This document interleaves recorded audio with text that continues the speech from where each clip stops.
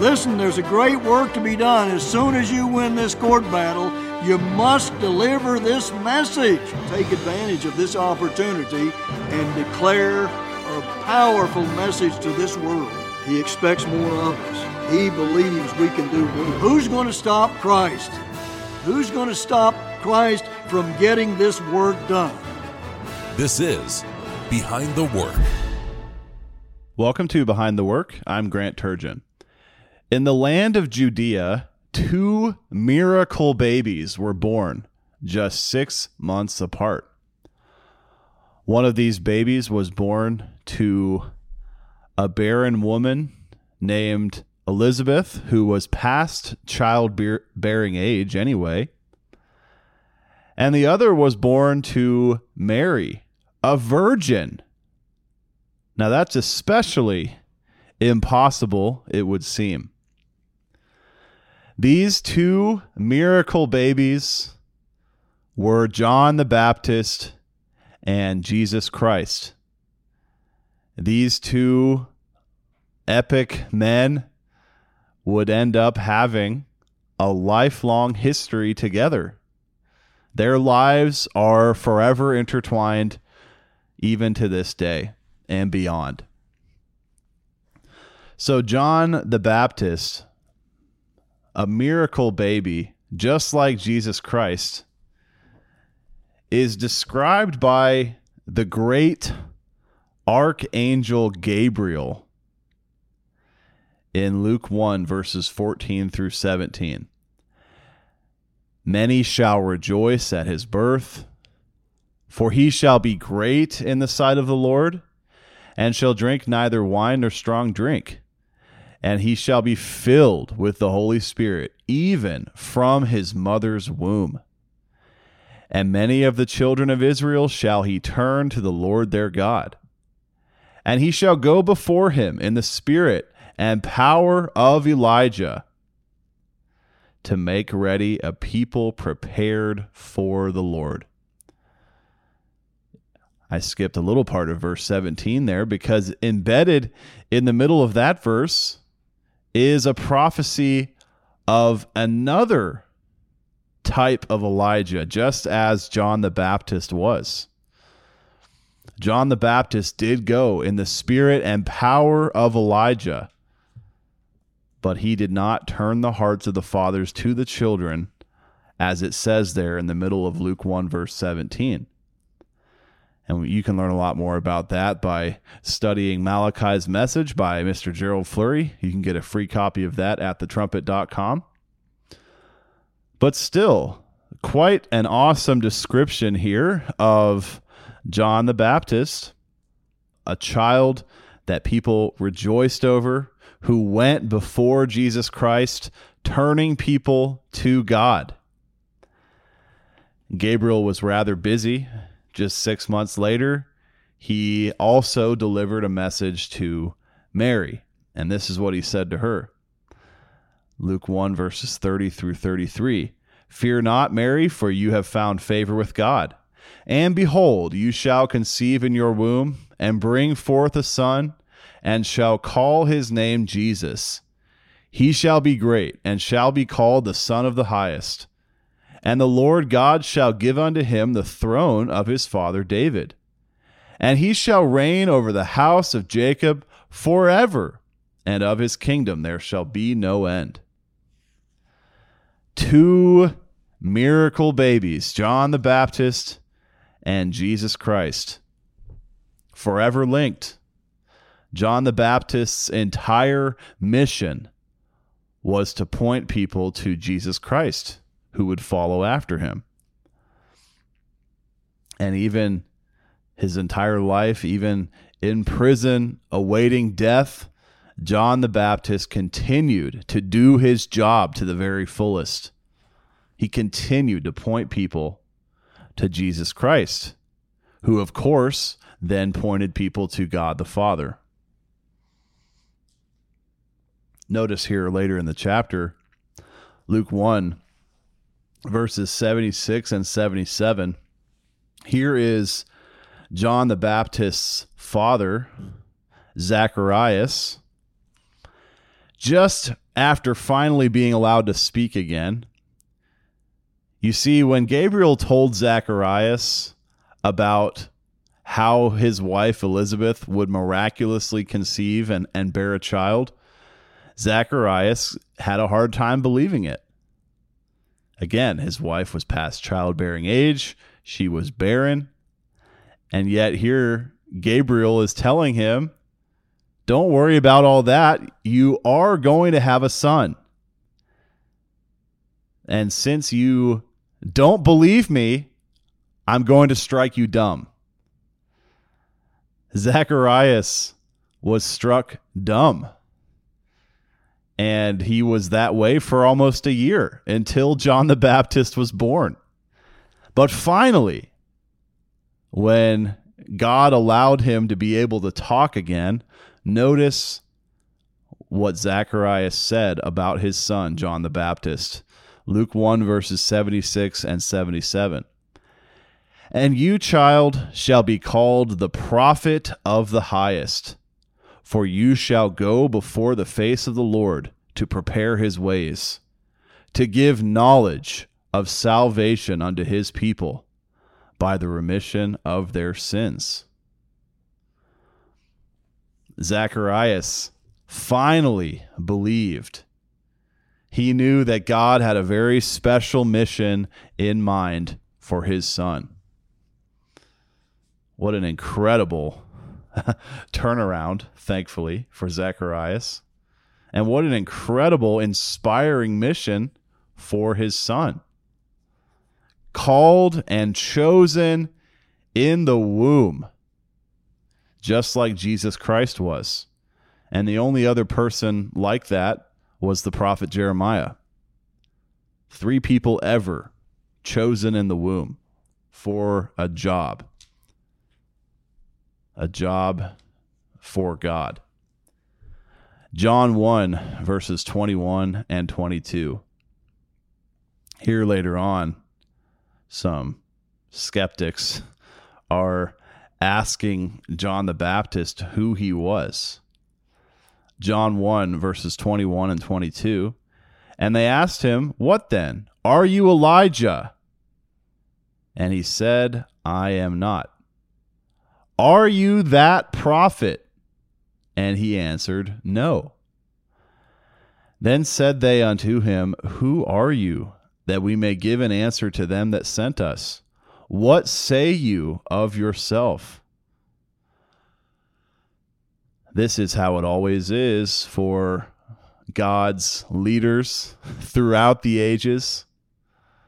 They always have to face these hard questions, people questioning their credibility, questioning their office, questioning their credentials. It's interesting, though, because they ask John the Baptist, "Are you Elijah, and are you that prophet?" Obviously, the original Elijah had already come and gone long ago.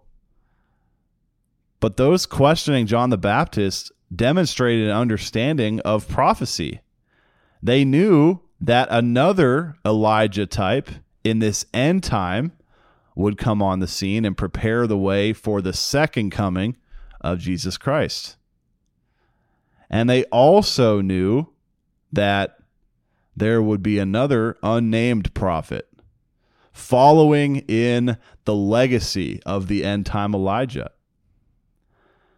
John the Baptist was the first type of Elijah. But when he was asked if he was Elijah, he said no, because they were asking about the end time Elijah, the second type of Elijah. And John the Baptist was not the end time Elijah. He was a first century type. So there are 3 personalities here. John the Baptist, who prepared the way for the first coming of Jesus Christ. He had a ministry baptizing people in the Jordan River in Judea, and he even baptized Jesus Christ. And then Christ became a minister, and he did a work, and John the Baptist continued pointing people to Christ. But then there is an end-time Elijah who prepares the way for the second coming of Christ, and then that prophet, the unnamed prophet, and he will continue the legacy of the end-time Elijah. One thing that made John the Baptist so successful in his mission was his humility. John 1, verses 26 and 27, John answered them, saying, I baptize with water, but there stands one among you whom you know not. He it is who coming after me is preferred before me, whose shoes latchet I am not worthy to unloose. John the Baptist said he wasn't even worthy to untie Christ's shoes for him. I mean, today, athletes, when they're talking trash to each other, they say, this guy is not even good enough to carry my jockstrap. John the Baptist said that in a much more respectful way, and he said it the other way around. He said it about himself. He wasn't even worthy to undo Christ's shoes. John the Baptist knew his place. He knew his role, and he really did fulfill that role. He pointed his students to Christ. Even while he was in prison, he kept on pointing people to Jesus Christ as the Savior of all mankind. But of course, Christ did not save all mankind at his first coming. He had other jobs to do first. Notice here John the Baptist's response when these people questioning him said, what say you of yourself? John 1, verse 23, I am the voice of one crying in the wilderness, make straight the way of the Lord, as said the prophet Isaiah. So there you see it. John the Baptist was a type. He had a job to do. And this is quoting here Isaiah 40 and verse 3. A voice crying in the wilderness. That is exactly what John the Baptist did. He was teaching a very exciting message, getting people ready for the appearance of Jesus Christ in the region. And the end-time Elijah also was a voice crying out in the wilderness, except this time, more recently, it was the wilderness of spiritual confusion. And we can thoroughly prove to you who that end-time Elijah was and that he has come and gone already. Here is what the late educator and theologian Herbert W. Armstrong wrote in a letter from March 19th, 1981. As John the Baptist prepared the way in the physical wilderness of the Jordan River for the first coming of the human Jesus, both man and God, announcing the kingdom of God to be set up more than 1900 years later, so God would use a human messenger in the spiritual wilderness of 20th century religious confusion to be a voice crying out the gospel of the kingdom of God about the spiritual Christ coming in supreme power and glory to his spiritual temple to actually establish that spiritual kingdom of God. Brethren, has that been done by this church? Mr. Armstrong asked about the Worldwide Church of God, God's work in the Philadelphia era of his one true church. Have we prepared the way for the second coming of Jesus Christ? Mr. Armstrong goes on to get more specific, not just about the church, but about himself. And he says, did God raise up a one-man leadership? And then he says, has anyone else done it? Anyone else? Any other man? Mr. Armstrong slowly and reluctantly admitted that he was the end-time Elijah. And you can just look at the prophecies that talk about Elijah and know that this is true. You can look at the fruits that God produced through Mr. Armstrong, and you can know exactly who he was in prophecy. Matthew 17 talks about two types of Elijah, and it's really important to understand the wording of this passage. Matthew 17, verse 10, starting here. And his disciples asked him, saying, Why then say the scribes that Elijah must first come? And Jesus answered and said unto them, Elijah truly shall first come and restore all things. So the disciples are curious here about the second coming. Christ has just shown them in this chapter a vision of the second coming, where Christ will shine like the sun in all its strength and glory. This is not the way Christ came to earth the first time. But Peter, James, and John saw a vision of Christ's second coming, and then they asked about Christ's second coming. And they said, Why do they say that Elijah must first come? In the future, before the second coming. And then Christ says here in Matthew 17, verse 11, Elijah truly shall first come and restore all things. That's future tense. Something that was yet to happen at the time Christ said this in the first century. But since that time, the end-time Elijah has come and gone, and he has restored all things to God's church specifically. And we know it's specifically to God's church because Christ is the one who will restore all things to the entire world. He'll restore true government and true doctrines and God's law and the right kind of religious practice to the entire world. Mr. Armstrong merely did that for God's one true church. You can see here, Acts 3, the prophecy of the coming Jesus Christ, verses 19 through 21. Repent you therefore and be converted, that your sins may be blotted out, when the times of refreshing shall come from the presence of the Lord. And he shall send Jesus Christ, who before was preached unto you, whom the heaven must receive until the times of restitution of all things, which God has spoken by the mouth of all his holy prophets since the world began. John the Baptist is one of those prophets who foretold the restoration or the restitution of all things by Jesus Christ to this world at the second coming. Jesus Christ had such high praise for John the Baptist.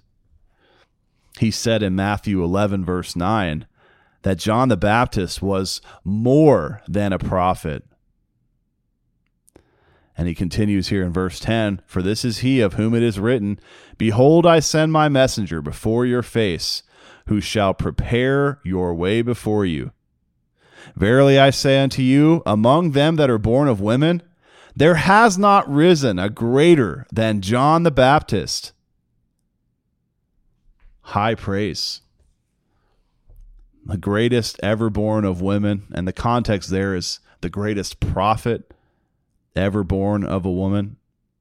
John the Baptist was the greatest, Jesus Christ said. And all these prophets, all through the Old Testament, all the way up to John the Baptist, and then Jesus Christ himself and his loyal disciples, and the leaders of all 7 church eras prophesied in Revelation chapters 2 and 3. All of these leaders, this long legacy of loyal leaders has foretold the time of the restitution of all things by Jesus Christ when he returns to this earth. And that's something we can really look forward to.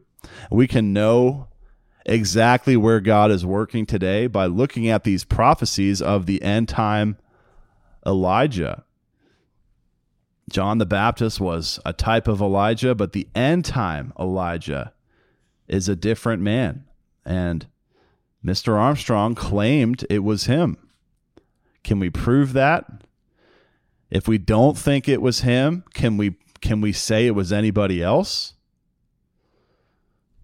We have to have some sort of end time Elijah to restore truth to the church, or else we're in big trouble. If nothing has been restored, if all the lost true doctrines are still lost, where does that leave us today?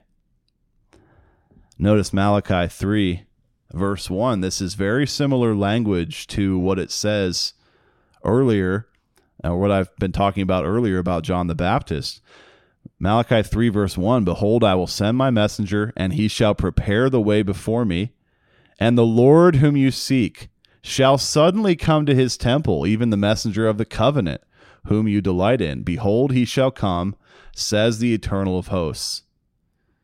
Again, a messenger preparing the way before the arrival of Jesus Christ, getting people ready to be more willing and able to receive the truth once Christ gets here. But you can see all through this chapter of Malachi chapter 3 about how Christ at this coming will be like a refiner's fire. He will be radiantly bright and blinding and hot at his second coming. He wasn't that way at his first coming. This is a voice crying out. This is a messenger preparing the way for Christ's second coming. There are some really helpful materials that we can offer you for free for proof about these personalities in the Bible. The end time Elijah, the first Elijah type, John the Baptist. You can even learn a lot more about the original Elijah and how this legacy of these Elijahs continues to this day, and how even after all three of those Elijahs have come and gone, there's still a work carrying on the same message, still preparing the way for that second coming of Christ. This is from an article titled Preparing the Way of God from the January-February 2010 Royal Vision. Mr. Ryan Malone writes, There is a strong connection between John the Baptist's work and our work today. And he quotes here John's Gospel, The Love of God by Mr. Gerald Flurry. The original Elijah revealed the true God to Israel. John the Baptist introduced the true Christ at his first coming, continuing the Elijah work. Mr. Armstrong prepared the way for Christ's second coming. We finished the Elijah work that he did and introduced the all-powerful Christ to this deceived world. John the Baptist was honored to introduce the Word made flesh, a mind-staggering event. But it gets better. The Philadelphia Church of God is privileged to introduce the omnipotent, almighty, glorified Christ to this world. That's what God's work is all about today, continuing on that Elijah legacy. This article concludes, if John the Baptist's story teaches us anything, let it teach us to better understand and appreciate the honor we in God's true church have been given. The honor of introducing the Messiah and preparing the way of God. Thanks so much for listening today. I'm Grant Turgeon. This has been Behind the Work. You've been listening to Behind the Work. Email your thoughts to comments@kpcg.fm. Listen for a new episode each Monday at 12 p.m. Central Time.